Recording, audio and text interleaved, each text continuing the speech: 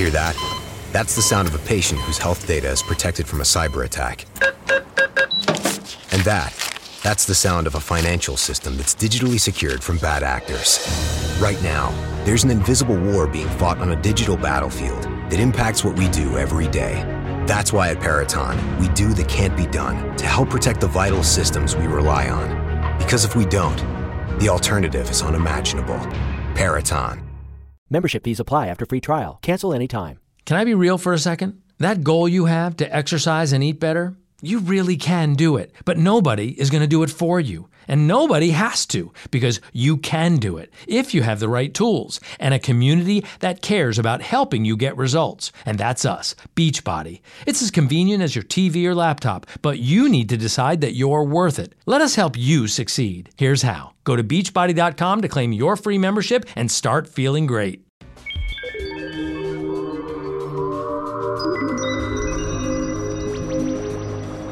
Hello, folks, and welcome back to the Space News Pod, your daily source for space, science, and tech. NASA is going through some turbulent times right now. This administration wants us back on the moon as soon as possible. Is this a political thing, or is this a science thing? More than likely, it's a political thing, but there's going to be fireworks that are going to be happening next Tuesday, when there's some briefings going on, and I'll tell you a little bit more about that right after this. One of the panelists who will appear at a National Space Council meeting next Tuesday said to expect a few fireworks during the discussion, and that's going to focus all the efforts on returning humans to the moon.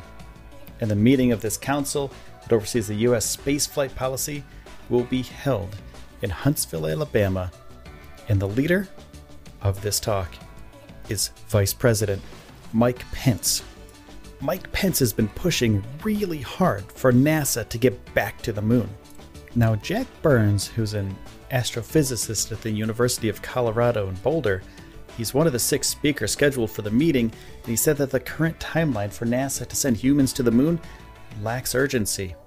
And NASA talked about landing astronauts on the moon before the end of the 2020s. He goes on to say the timeline is too slow, and that's one of the things that I'm going to be talking about next Tuesday.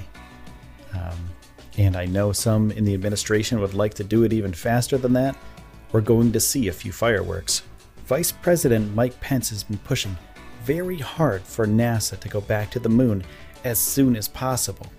So we believe that Mike Pence is going to push even harder during this next coming year because it's an election year. So therefore, there's some political stuff going on here that maybe has something to do with this push. There's been talks in the space policy circles on Thursday that Pence may issue some kind of charge ahead to NASA that would accelerate the lunar landings to the mid-2020s and potentially even 2024 if they can get everything together. And if they could get all this stuff together by 2024, well, that would coincide with the final year of President Trump's presidency if he were to win a second term in office. And all politics aside, I think this is a good move. We get back to the moon sooner than later, and we use maybe other partners that aren't using the SLS to get astronauts to the moon. Partners like SpaceX and or Blue Origin. When Jim Bridenstine said in a Senate hearing in June, I think we as an agency need to stick to our commitment. If we tell you and others that we're going to launch in June of 2020 around the moon, I think we should launch around the moon in June of 2020. And NASA and its partners are bad at keeping its schedules. Sometimes it works, sometimes it doesn't. But the thing is, these are very, very complicated problems that they're trying to solve. Sending things to the moon, sending things around the moon. It takes a lot of hard work, a lot of engineering, and sometimes things happen. Sometimes things break and they set you back a couple days or even a couple hours, and that time adds up. So that being said, there should be contingency plans. If 2020 isn't going to happen for the SLS and NASA can't make that deadline, well, they need to find a way. They need to find a backup way in order to get this date done. So look to SpaceX, look to Blue Origin, look to somebody who has a rocket, and then put your stuff on that rocket, launch it out into space, meet the deadline. That's how every other company does it. That's how NASA should do it as well. On Thursday, NASA Spaceflight.com reported that the agency is considering skipping a critical test that is part of the large Space Launch System rocket's development plan. And before the first rocket launches, NASA had really planned to send the entire core stage of the rocket with its 4 engines to Stennis Space Center for a green run test firing, including an 8-minute burn that would mimic the rocket's ascent. And this process would have taken about 6 whole months.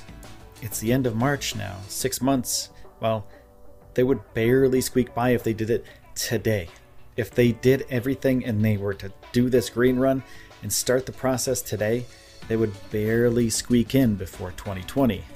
So what they're thinking about, they're considering skipping this step in favor of a short 5-second test at Kennedy Space Center, and it would increase the risk.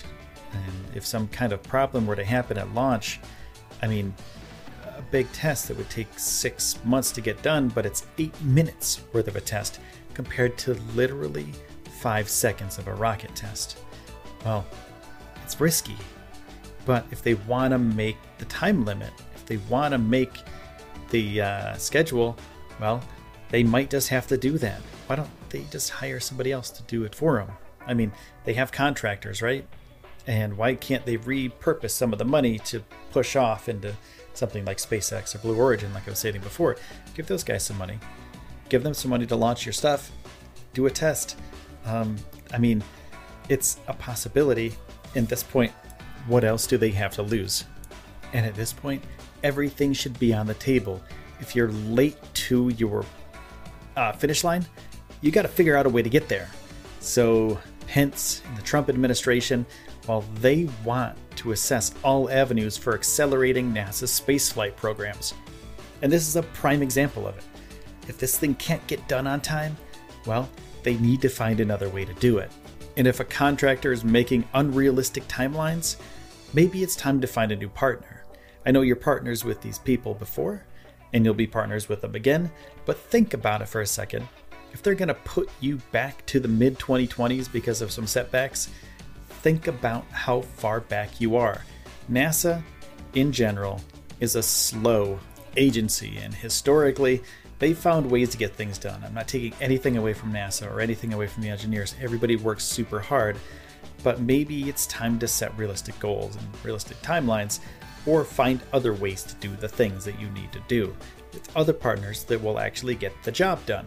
Or maybe put things in place that say if you don't get the job done, maybe something happens. Maybe your next contract doesn't go through. Give them an incentive to get it done on time. But literally, speaking from the industry perspective, there's only a few companies that make rockets that are able to get these jobs done, but now there's a little bit more competition. It's starting to happen. There's more companies that are willing and able to do the work. So I'll let you know what happens on Tuesday, and I'll keep you up to date like I do every day on the Space News Pod.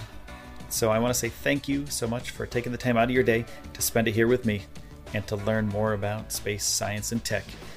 And if you want to follow closer, go to Twitter at Space News Pod and Facebook at Space News Pod. Remember to hit that subscribe button. Thank you so much for listening. My name is Will. This has been the Space News Pod, and I will see you soon.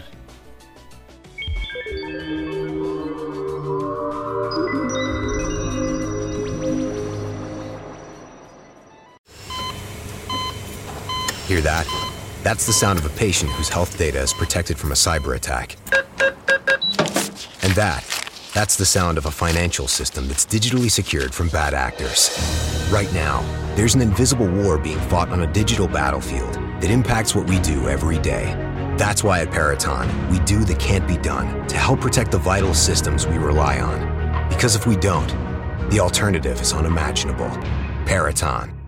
Membership fees apply after free trial. Cancel anytime. Can I be real for a second? That goal you have to exercise and eat better, you really can do it, but nobody is going to do it for you. And nobody has to, because you can do it if you have the right tools and a community that cares about helping you get results. And that's us, Beachbody. It's as convenient as your TV or laptop, but you need to decide that you're worth it. Let us help you succeed. Here's how. Go to beachbody.com to claim your free membership and start feeling great.